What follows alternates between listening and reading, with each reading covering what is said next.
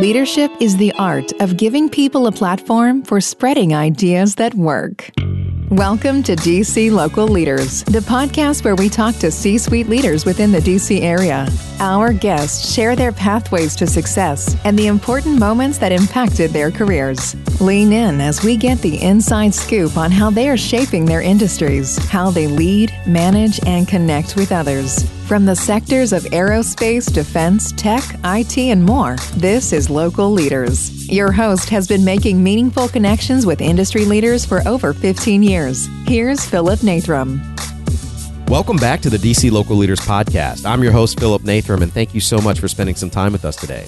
If it's your first time here, we share messages of leadership development, mindset, personal growth, human performance, fear, ego, how to deal with those human attributes, those things that affect us on a daily basis. We go find those messages from executive leaders, C-suite leaders, high performers. We bring you those messages so that we can all learn together. These are actual real human beings that you can connect with and make a mentor out of. So we're excited to have you on board. Please remember to subscribe wherever you happen to be listening so you don't miss any of these great messages. Come find me on LinkedIn. We're on Instagram. We're also now on YouTube. Our motto is to continue getting 1% better one day at a time. We're onboarding sponsors. We're leveling up our production quality. We're building out that YouTube page, and we're excited to have you on board. Please remember to come find us, subscribe, make sure you hit the notifications. Don't miss out on any of the messages. Things are changing, and we want you on board. This episode is sponsored by Leashes of Valor. One leash saves 2 lives. Leashes of Valor is working hard to bring service dogs and post 9/11 veterans together in order to enrich both lives. They're a nonprofit founded by veterans right here in Northern Virginia. Check out their website, leashesofvalor.org. There you'll find warrior stories, opportunities to donate. You can shop their merchandise, which all goes to supporting their cause. We're excited to have their support and to support them in everything that they do. Check out leashesofvalor.org. Today's episode is with Shannon Huffman-Paulson, one of the first women to pilot the Apache helicopter in the United States Army. And in addition to founding the Grit Institute, Shannon is an accomplished author. 2 of her most recent books, North of Hope and The Grit Factor, are out now. And we talk about how she came to sharing her message and what that's meant to her, what she's been able to accomplish with building the Grit Institute, who she's been able to help, how she's developed this concept and this idea of courage and grit and leadership and resilience and what it means and how we build it. She's investigated this from over 25 women in the United States Armed Forces from different branches, Coast Guard, Navy, Air Force. What do they all have in common? How did they build grit in their own lives? And she shares it all with us in her book, and we talk a lot about that today. So I'm really grateful that she would spend some time with us. Her book is one of those must-reads. We're going to add it to our book club, and if you're signed up to our newsletter, you'll be getting that notification soon. So again, really grateful that she spent some time with us on the show, and let's get into the episode.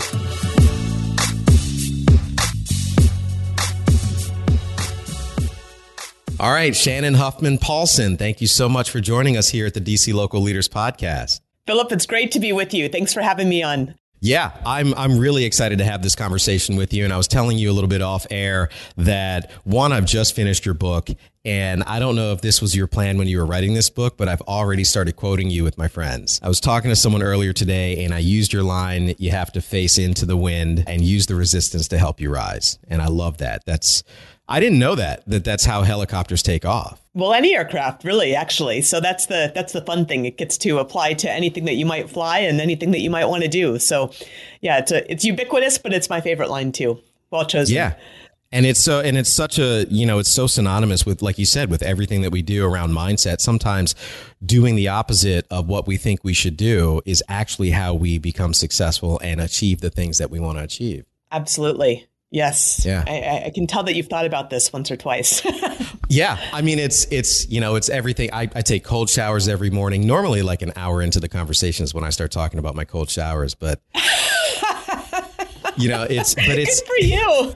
It's for that. I suffer on purpose, and I don't even think it's worth suffering. I'm training the brain. I'm training the body to withstand, to build grit, like your book, right. The Grit Factor, that there's going to come a moment throughout every day that I have to do something that I don't necessarily want to do, but yes. I have to do it anyway. Or it may not feel like the best idea. You know what? At 4:30 in the morning when I wake up, the best idea seems at least at a minimum a room temperature shower.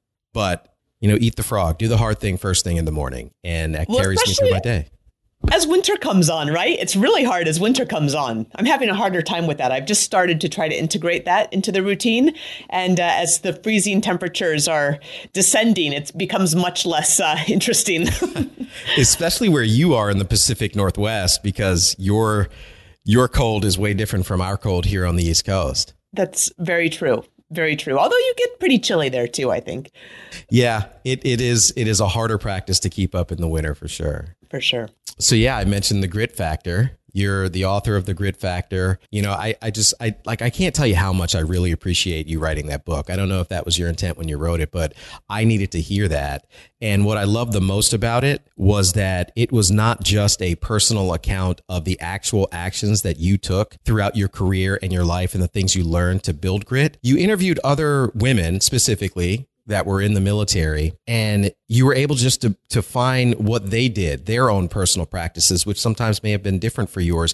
And it's this collection of actual tangible action items that you can take, that any person can take to build grit in their own lives. Yeah, Philip, honestly, it's been such an honor to be able to shepherd this book out into the world, because so many incredible leaders shared their stories and their lessons learned so candidly and so generously. It's something that women leaders actually do less of than men do for various reasons that are pretty well researched at this point.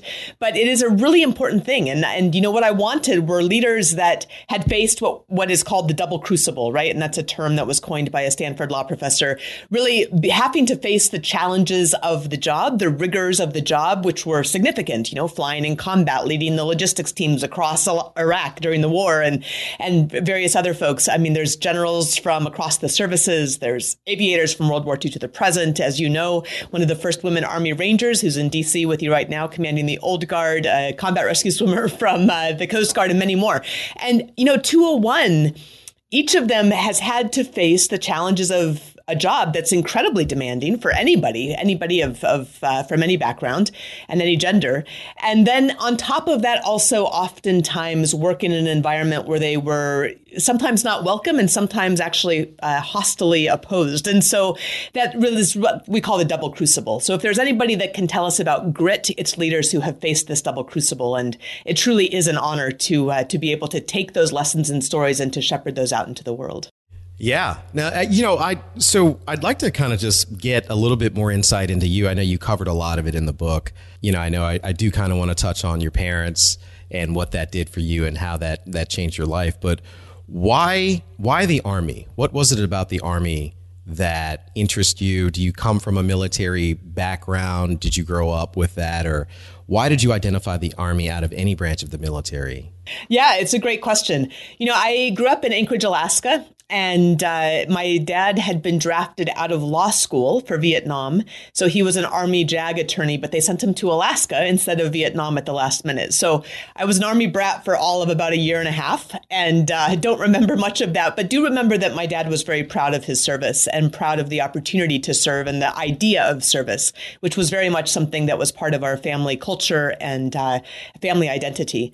So when I went to school down in the other corner of the country in North Carolina, at Duke, I was looking at different ways to help pay for college. And I had never even considered the military, to be honest. I was proud of my dad, who was proud of his service, but we weren't a military family, really, to speak of. And I visited each of the different desks for the ROTC, Air Force, the Navy. I guess the Marines were probably separate, I'm guessing, and the Army. And the Army was the only one that would let me be a liberal arts major. And I knew that I wanted to study in the liberal arts and not be an engineer. And so that honestly was the way that I picked the Army. I wish I could say it was a more significant process in some other way, but at the same time, I guess what you study is important. So I started ROTC and I really connected with it. I connected with the concept of service. I loved my fellow cadets. The cadre were outstanding. And really it was this connection. And as you know, in the Grit Factor, we talk about commit, learn, and launch, right? And part of that commit phase is connecting to purpose. And this was, for me, some of the first opportunity that I had to really feel connected to a purpose, bigger than myself. Yeah. Did you play sports when you were younger also? Is that part of your growing up? Yeah, so I played piano. I was on the debate team. I was debate team president for a while, and I was a swimmer primarily. I also, ran track and did some cross country skiing, but primarily I was a swimmer. Well, that's interesting. Yes. So you did the individual sports. I ask because out of everyone, when I talk to them, there's some sort of discipline in their youth too, either not just from their parents, but whether it's swimming, track, or some sort of team sports or playing an instrument. You're like the fourth person that also played an instrument where, and especially that it's the piano because it's bass clef and treble clef with two separate hands. And that maybe that had nothing to do with anything, but I'm starting to see that there are some parallels between having that in your youth and leadership as an adult. I mean, I do think there's something to that. And it's something that actually Angela Duckworth talks about in her book on kids and grit is really the ability to stay with something for a while, right? And to learn the discipline that comes with staying with something for a while, at least through a season, if not through many years. And I'm a big proponent of keeping kids and ourselves engaged in a way that is sustained, because it's only then that you start to get to different levels of understanding. So, I think that absolutely applies. Yeah. Now, how did you know that when you were, so let's talk about the grit factor, because, Angela Duckworth, her book is Grit and yours is The Grit Factor. Did you read her book before and did that inspire you at all? Or were you, because this is your second book, right? Were you already planning this? This is my second book. Yeah. No, I had not been planning this before. I really had initially a very different idea for the book, and it may be something that I do later on with another writing project. But it came out when a young lieutenant reached out to me and asked if I would be her mentor as she went down to Fort Rucker, as she began the same process of becoming an aviation leader. And, my opportunity had been a number of years before. I was one of the first women to fly the Apache helicopter. I served on 3 different continents. And then I transitioned through my MBA at the Tuck School at Dartmouth and had spent time in the corporate world as well. And so by the time this young lieutenant reached out to me, I was past that corporate career even. I had left the corporate career to write my first book, which is called North of Hope. It's a much more personal journey, but there's certainly lots of grit in that as well. And then when she reached out, I thought, gosh, yes, I'd love to be able to help her. But, I have only my own experience to draw from. All of our experiences necessarily are limited to our own lens. So how can I expand the information that I'm able to provide to her? How can I scale the information and the opportunity and the lessons that I'm offering to this young leader? And if I do that work, which will be significant, then how do I scale the people to whom that's available?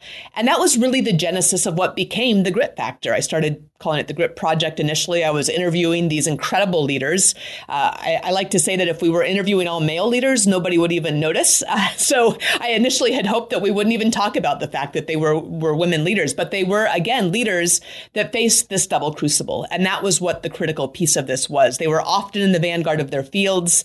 They're across the generations, across the specialties and the services, various age ranges as well. I ended up with a lot of senior officers initially, and then I really made an effort to come back and include some junior officers, because that's a lot more tactical in some cases in most cases, than when some people get to a senior level, which is more political. So we really had this range of experience. And then I went back and did the research and said, hey, what's common in these stories? What's common in these lessons learned despite their widely diverse experiences? And that really started to break out into what I call the grit triad now, which is really identifying that grit is not this discrete thing that we pull off the shelf, right? At mile 23 of the marathon, although I like to say it's very useful for that as well. But it's really part of the fabric of who it is that we are. And commit, learn, and launch are the 3 legs of this grit triad. They correspond very much to owning our own past, to being deeply engaged in the present, and then to looking towards the future with that groundedness in the past and that engagement in the present, and looking towards the future with audacity, with authenticity, and with adaptability. Yeah, audacity. Right at the end of the Grit Factor, you really just hammer home that word and describe exactly what you meant by it and who had it, the audacity to do the things that we do. And I think, it breaks through that imposter syndrome that we can all feel. Anyone that's an entrepreneur or trying something new can all, that feeling of impending doom or who do I think I am, which I think in my own experience, and I think I talk about this with a lot of people, is that it can kind of boil down to a core feeling of not enough. But what you suggest throughout that entire book, and it's great that you get there at the end, is that there are actual practices that anyone, no matter who you are, can build grit. Yes. Right? Yes, exactly. And that was the other important piece of this, right? Is to not just share the stories, but to put them into a framework that made sense for all of us. To offer the background research as well. So the stories lead into the research because the neuroscience is pretty clear that we take in information in the form of story, right? So we've got to approach it through story.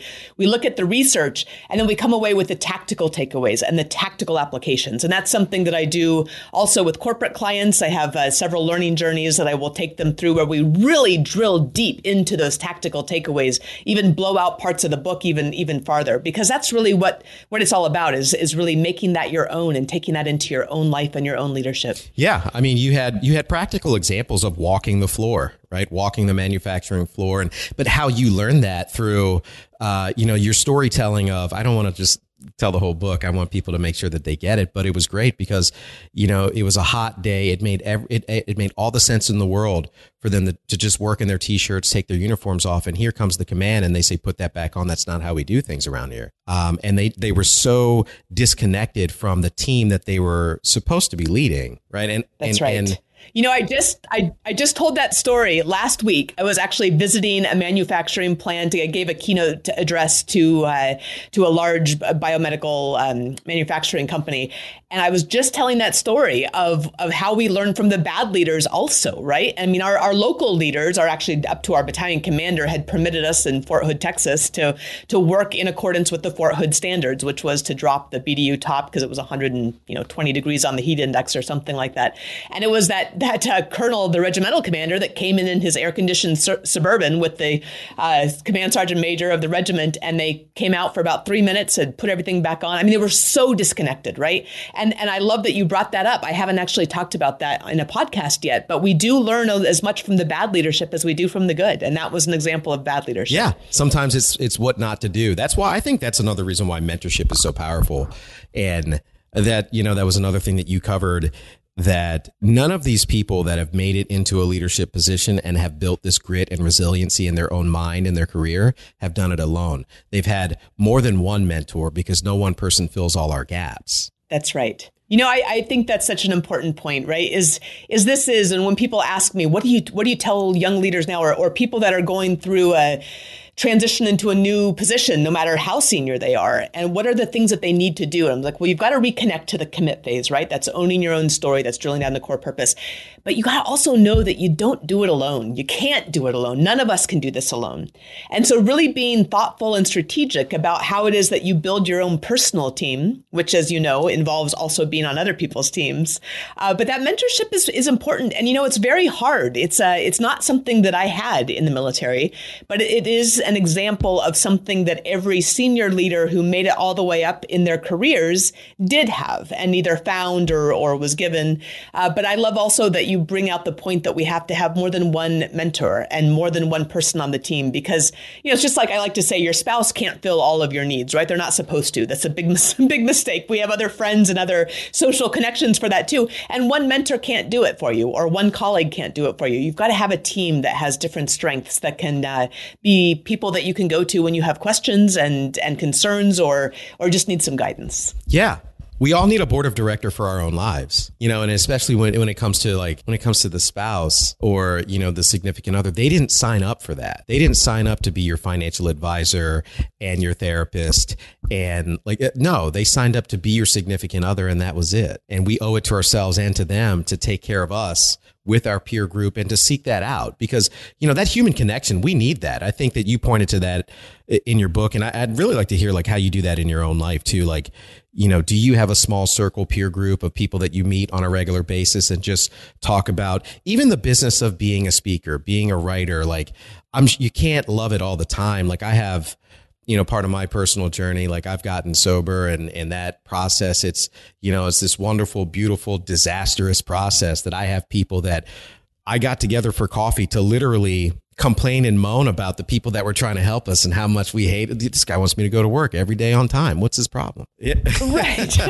He wants me to Good for you, by the way. Can I just say congratulations? Seriously, that is a long and a hard journey, I know, for many people, and many are just starting it or having a hard time with COVID, especially with that. And good congratulations. Yeah, I appreciate that. I mean, and that's a part of the genesis of this podcast and really finding the way, a lot of us suffer in silence with a lot of things like mental health and, the transitioning military folks with what, you kind of brought that up too. And it's this blessing that I now have where I'm uniquely qualified to help in a way that I couldn't have planned for. There's no major that says make a mess of your life for a decade and a half and then turn around, hopefully if you survive, but it's here and it's the thing I have. And what I identified with you, like your book has helped a lot because it's knowing your story, identifying your story, and that we all have one. It may not have been the one you wanted. Yes. And Philip, exactly right. No, and that's the thing that's so important about this owning your own story piece is it doesn't mean own being a victim, right? And in fact means that you are given this raw material of a life, and some of it you may have asked for, some of it you may be blessed to have,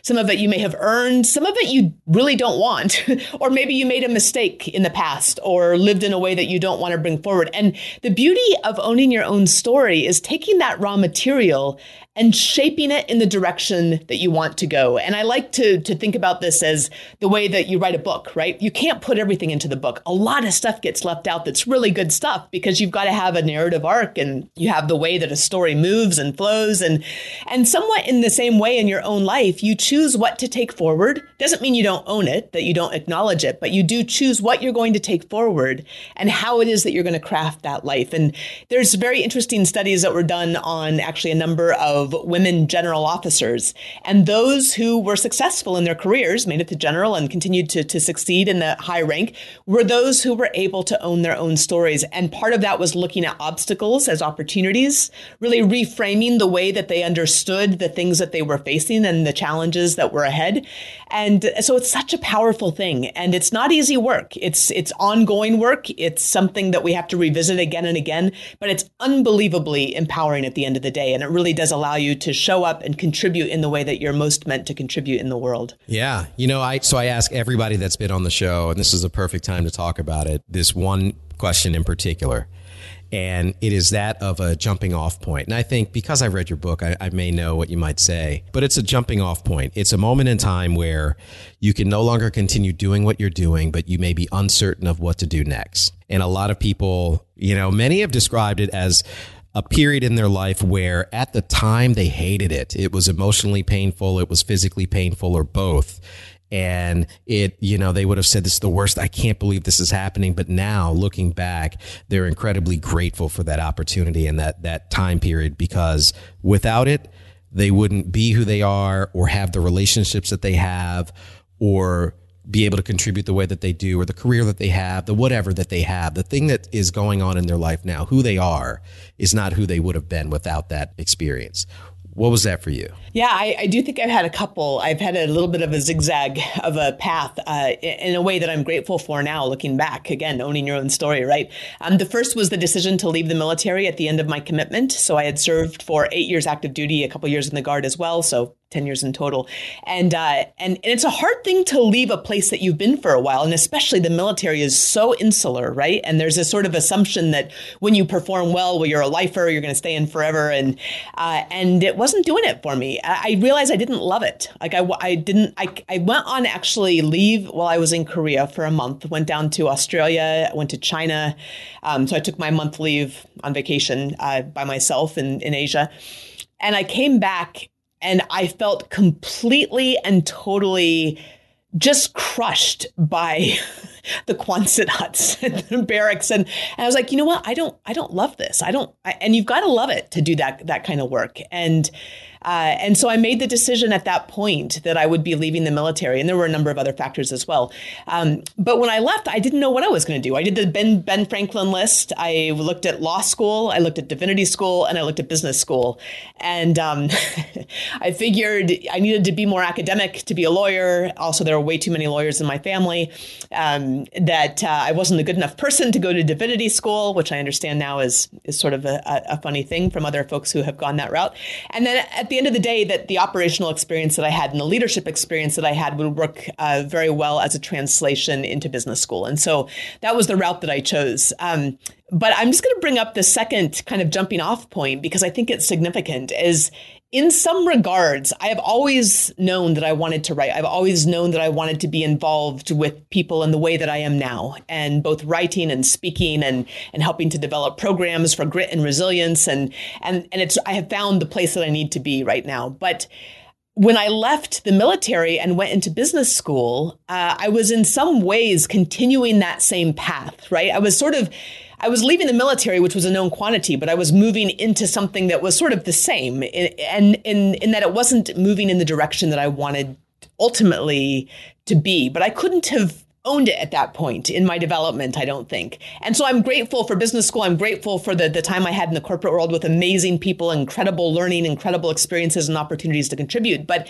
then I left the business world, and it took a family tragedy that really was the spark to make that happen, although it took me 3 years to do it afterwards. But to really start to do the discernment and to really interrogate where it was that I thought that I should be in life, how it was that I should contribute. And I was leaving Microsoft, then that several years later, was also hard. I mean, in each case, I had senior people come to me and say, "What's wrong? How do we get you to stay?" And I'm honored that would have happened. But at the same time, it's a hard thing to leave. You have to really want it. And there's some significant bumps to some hurdles that you have to make in order to make those transitions. So I'm grateful now for having done both of those things. But in each case, I wasn't quite sure which way I was going to go. And it took some time to figure that out. You talk about this in your book when you were looking to get either going to business school or staying in the military. They were losing captains at that time because you were, as you said, you were one of the first female Apache helicopter pilots, and they offered you something that you didn't even think, like, I guess you just kind of asked for something well beyond what you thought that they would give you, and they were willing to give it to you to keep you. But that time period seems like you had a lot going on, and then with the loss of your parents, and the way that happened, right? So abruptly. Were you also married at this time? Like, what's your home life like now? Just to be able to make a decision, or the multiple decisions that you have with all of those things going on, I think that's just a powerful story that we can do a lot more than we think. And you had a process for doing that. Like, you found a way to do that effectively that I think we could all learn from and replicate when we're in those moments of. Yeah. Well, to be frank, I mean, I'm not sure I would give myself credit for having a process. I think I muddled my way through. But my first jumping off point from the military into business school was I was not married. I was single. And that was very much a decision that I made on my own, and didn't have, I mean, my father certainly supported me at that point and thought it was a great idea. And he wanted me to go on to graduate school anyway. So that all synced up well with the family expectations and the support. But no, I was single at that point. And then the second jumping off point, leaving Microsoft, at that point I was married. And so I did have my spouse, my husband, as a support in that process for sure, which I will say made that decision and that transition easier in a sense, because I didn't have to know exactly what the next job was going to be or exactly how things were going to work out. And so that was a helpful thing to be able to move in that direction without that security. So yeah, I don't know if I would give myself credit for having a really thoughtful way of having looked through it, except to say, hey, does this feel true to who I am? And I realized I was embarrassed, and this is silly because Microsoft's a great company, and I have very good friends still from Microsoft that I'm so grateful for having had a chance to work with at the time, and who continue to be very good friends today.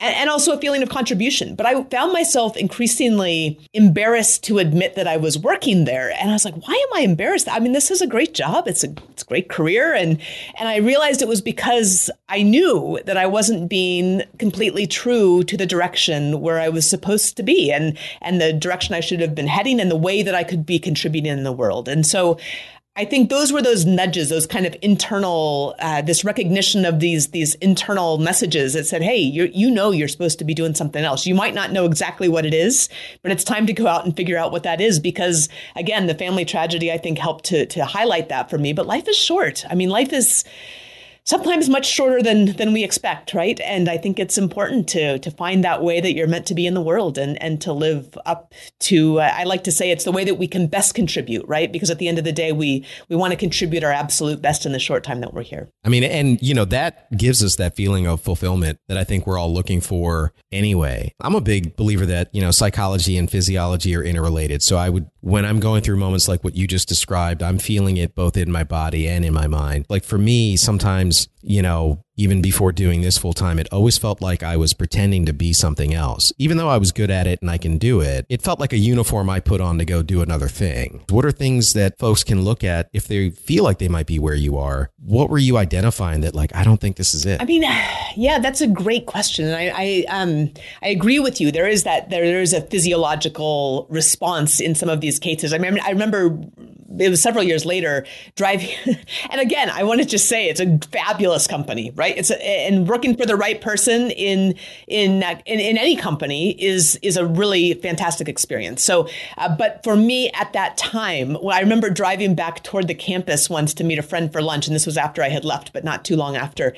And I felt this tightening in my chest. And I was like, wow, that is a strong, physical response to returning to a place where I think I maybe pushed a little bit too long on hey, I know I can do this. I'm doing this well. I'm getting great feedback. And all of us learn to adapt and to perform in any circumstance, right? I mean, and all of the people you interview and the people listening here, we can all do a job and do it well, right? If you need to do something, you do it and you do it well. You can even own it and realize those places of purpose that are those lights that make it work.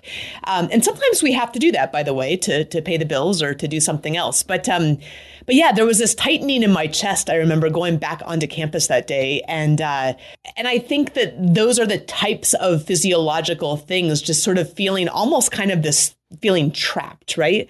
And again, I'll go back to that Army example. Maybe that's a better one. But coming back from that month of leave, coming back onto this base, seeing these Quonset huts that are all the exact same. They're all tan colored. And I was like, this is just smothering. I mean, there was no, and I realized too, and this, I talk a lot about paths to purpose with corporate groups. And in fact, I've just led another large corporate group through this leadership journey called Paths for Purpose. And it really blows out chapter 2 of the Grit Factor, right? Where we're going deep on purpose in the Grit Factor. We just blow it out in this learning journey. And it's amazing. But I really think that there is this, you've got to find that purpose that you can connect to. And I realized later that there were parts of that purpose that I had never honored. And part of it was not thinking I could make a living at it, right? The idea of being a creator, of being creative, not thinking that was something that fits except as a little hobby. And once you have kids and a husband and a mortgage, you don't have time for those little hobbies. And so how do you integrate that into your life and your work and your contribution? Because and that was a big hurdle to get over. I was brought up to be very practical by very practical Midwestern parents, right? And there wasn't a lot of room for that. Yeah. What did you have to do to get over that hurdle? I have to work on that hurdle every single day, Philip. I will say one of the things I've done, and it's one of the exercises that I have in Paths to Purpose that's not in the Grit Factor. So here's a little give me, is actually creating a shield for yourself with 3 to 4 different aspects that you're going to honor each day. And part of the way that I'm starting to look at this and starting to honor this, just coming out of this COVID time when I was homeschooling my kids, as well as, launching a book and going virtual with my keynotes that I do to audiences around the world. That was a really tough 18 months, I will say. And now the kids are back in school and I'm like, okay, now I need to really look at these 4 different areas. How am I honoring that every single day? And, time blocking is a great way to do that. In fact, I don't know another way to do it besides time blocking. So just say, hey, these 3 hours of the day are creative time. That's when I do things that relate to the, working on the new book or working on something else that is in the creative space. And then this other time is the time that I do the administrative tasks, or I take calls, or I have business development meetings, or I put together a deck for a client or something. So the time blocking is really helping me in honoring that space by setting it aside. And it's hard to do. It's a constant struggle because it's in me, this reaction. It's like, oh, you can't make a living at that. That's not something practical. And I have to fight that every single day. It's interesting is like that, you're talking about building that grit and that resiliency against our mind that, I used to call it the enemy within, right? But now I've made friends with it because I don't think it's that we need to silence the enemy within. We got to give him space to say whatever he's got to say, and then he's going to go away, right? This idea of, we talk about being comfortable with being uncomfortable, and you're talking about that feeling is going to be there, but here's the steps I'm going to take and do it anyway. And I think that's what being comfortable with that feeling, because you're doing something that's against the norm. The norm is to go get a job for a company that already exists, don't make waves, do pretty well, live a good life, and then, to not do what you're doing. And, but those that do, I think there's a lesson there that we can create a lot more out of our lives and find more fulfillment. It's in a lot more of our control than we may believe. I mean, there's plenty of things that are out of our control, and we don't have control over most things that we think we do. Right? Like you may decide that, hey, I want to stay in this corporate job. I can find a way to do the things that I'm meant to do and contribute in a meaningful way. And that's awesome.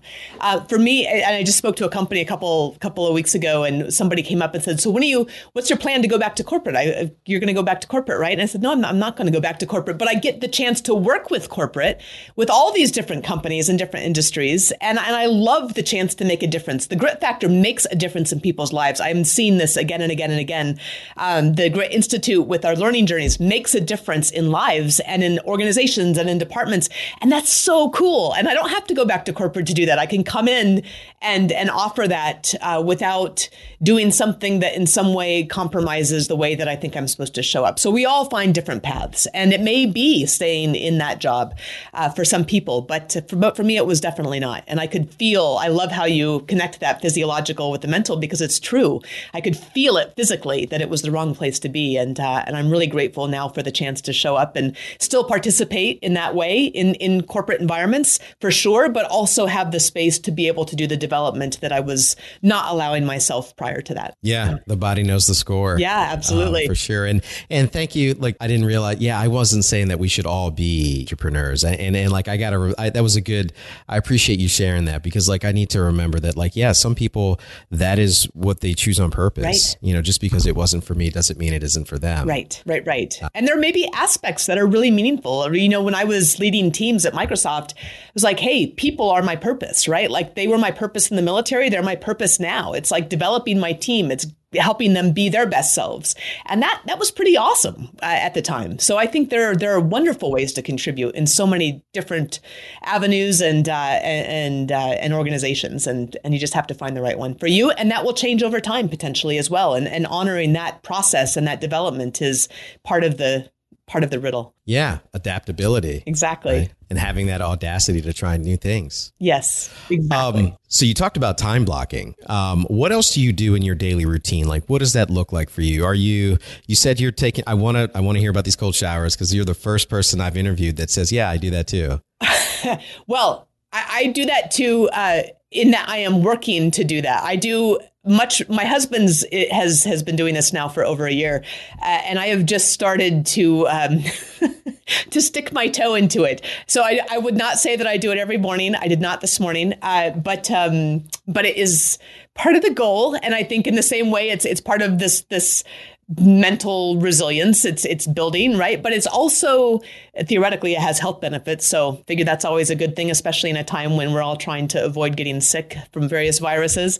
But yeah, I am asked a lot about my morning routine, and I have two boys who are 8 and 11 who have to get out the door in the morning. So, I'm not going to get up I don't sleep well, so I don't get up really early. And until they're older and possibly in college or out of the house, I don't know that I'm going to have a real morning routine. But my goal is in the morning to do the creative work in the morning, because that's when I think my brain is best primed for that. That also involves a walk, like a 20-minute walk out. We live out in the woods and the mountains. And so it's a great place to be out in the elements. So having that outdoor time is really important.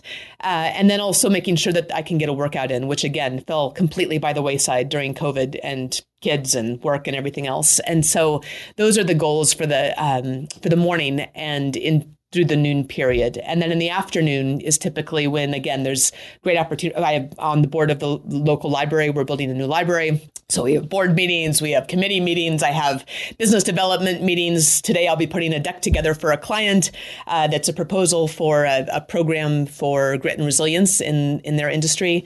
And so just kind of looking at the mornings as creative and the afternoons as administrative in some ways, and is really a helpful way for me to kind of break things out. Do you journal also? Is that a part of your process? I'm on and You're off. already a writer, so it's like... Yeah, I'm on and off with journaling. I've been off lately, actually, partly because I'm working on some other writing that in some ways I think fills that need to look at things in different ways. But yeah, I've been off journaling lately, but I've been doing more creative projects with my kids as well, which I think also helps to fill some of that.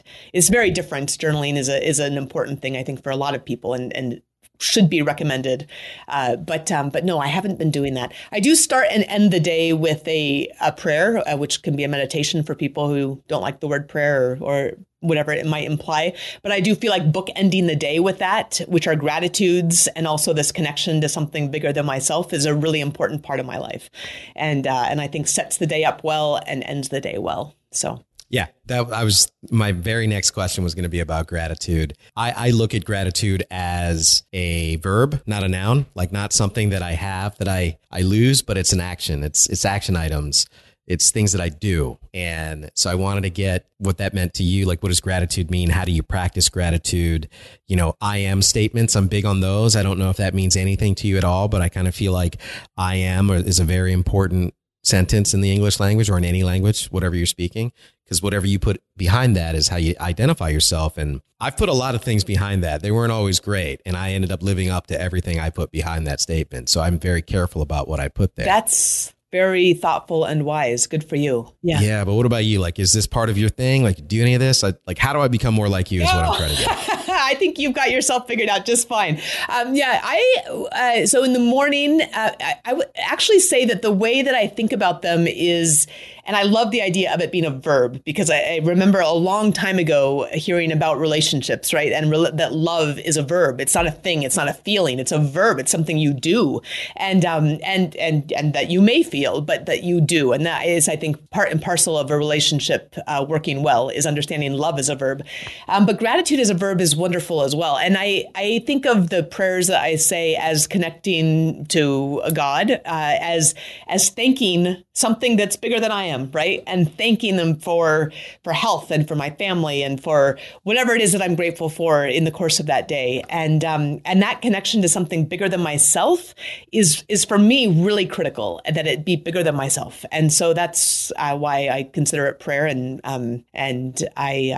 I think it sets, I like the idea of it being active, but a prayer is an active form of thanking, right? You're saying thank you. And even in the face of things that are really tough, or that you weren't so happy about during the course of a day, or you wish hadn't happened, or I think really reminding yourself of the things that you can be grateful for. I mean, the science is actually really clear on this, and it's funny. It is one of the key blocks of building grit and resilience, is actively being thankful. And it sounds like such a simple thing, but it actually can be quite hard. And it is a practice of something that you've got to do every single day. So we do it around the dinner table when we say the prayer. We'll do it around the dinner table as we, just talk about the day with our two boys. And then again, at the beginning and the end of the day as well. So absolutely. I love that. I talk a lot about the reticular activating system and how I want to manage that to the best of my ability. Right. And if I just can't, even my hands and feet work, I'm grateful for that. My elbow isn't hurting today. Like the simplest things, like I've got socks, just start small, like whatever, I needed to write something down and I had a pen, just whatever it is, and just start building that muscle, that grit, that resiliency, build those synapses. It's a compounding thing, or at least I think. No, it absolutely is. And you're right. The science supports it too, if you need the science to give you the nudge. But I don't think you don't need that. You can just do it. And I think we can all you can feel the impact of it, truly, I think, even after a day. But it's certainly worth the practice. And the evidence is pretty clear on that too. Yeah. Well, you know what? I really appreciate you spending some time with us here for the DC Local Leaders Podcast. And I just want to thank you. Thank you for writing this book. I don't know if, when I first started reading it, I don't know why I felt like because I'm a guy and you wrote it and it was about, women in the military, like maybe it wasn't for me, but it was absolutely for me. Right. And I identified with a lot that was in there.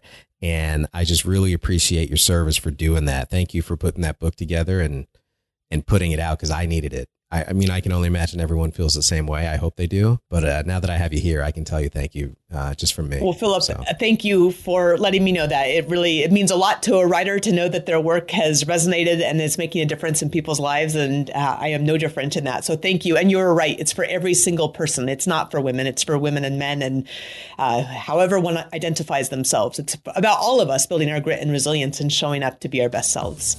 So thank you so much for having me on and for highlighting the grit factor for your audience.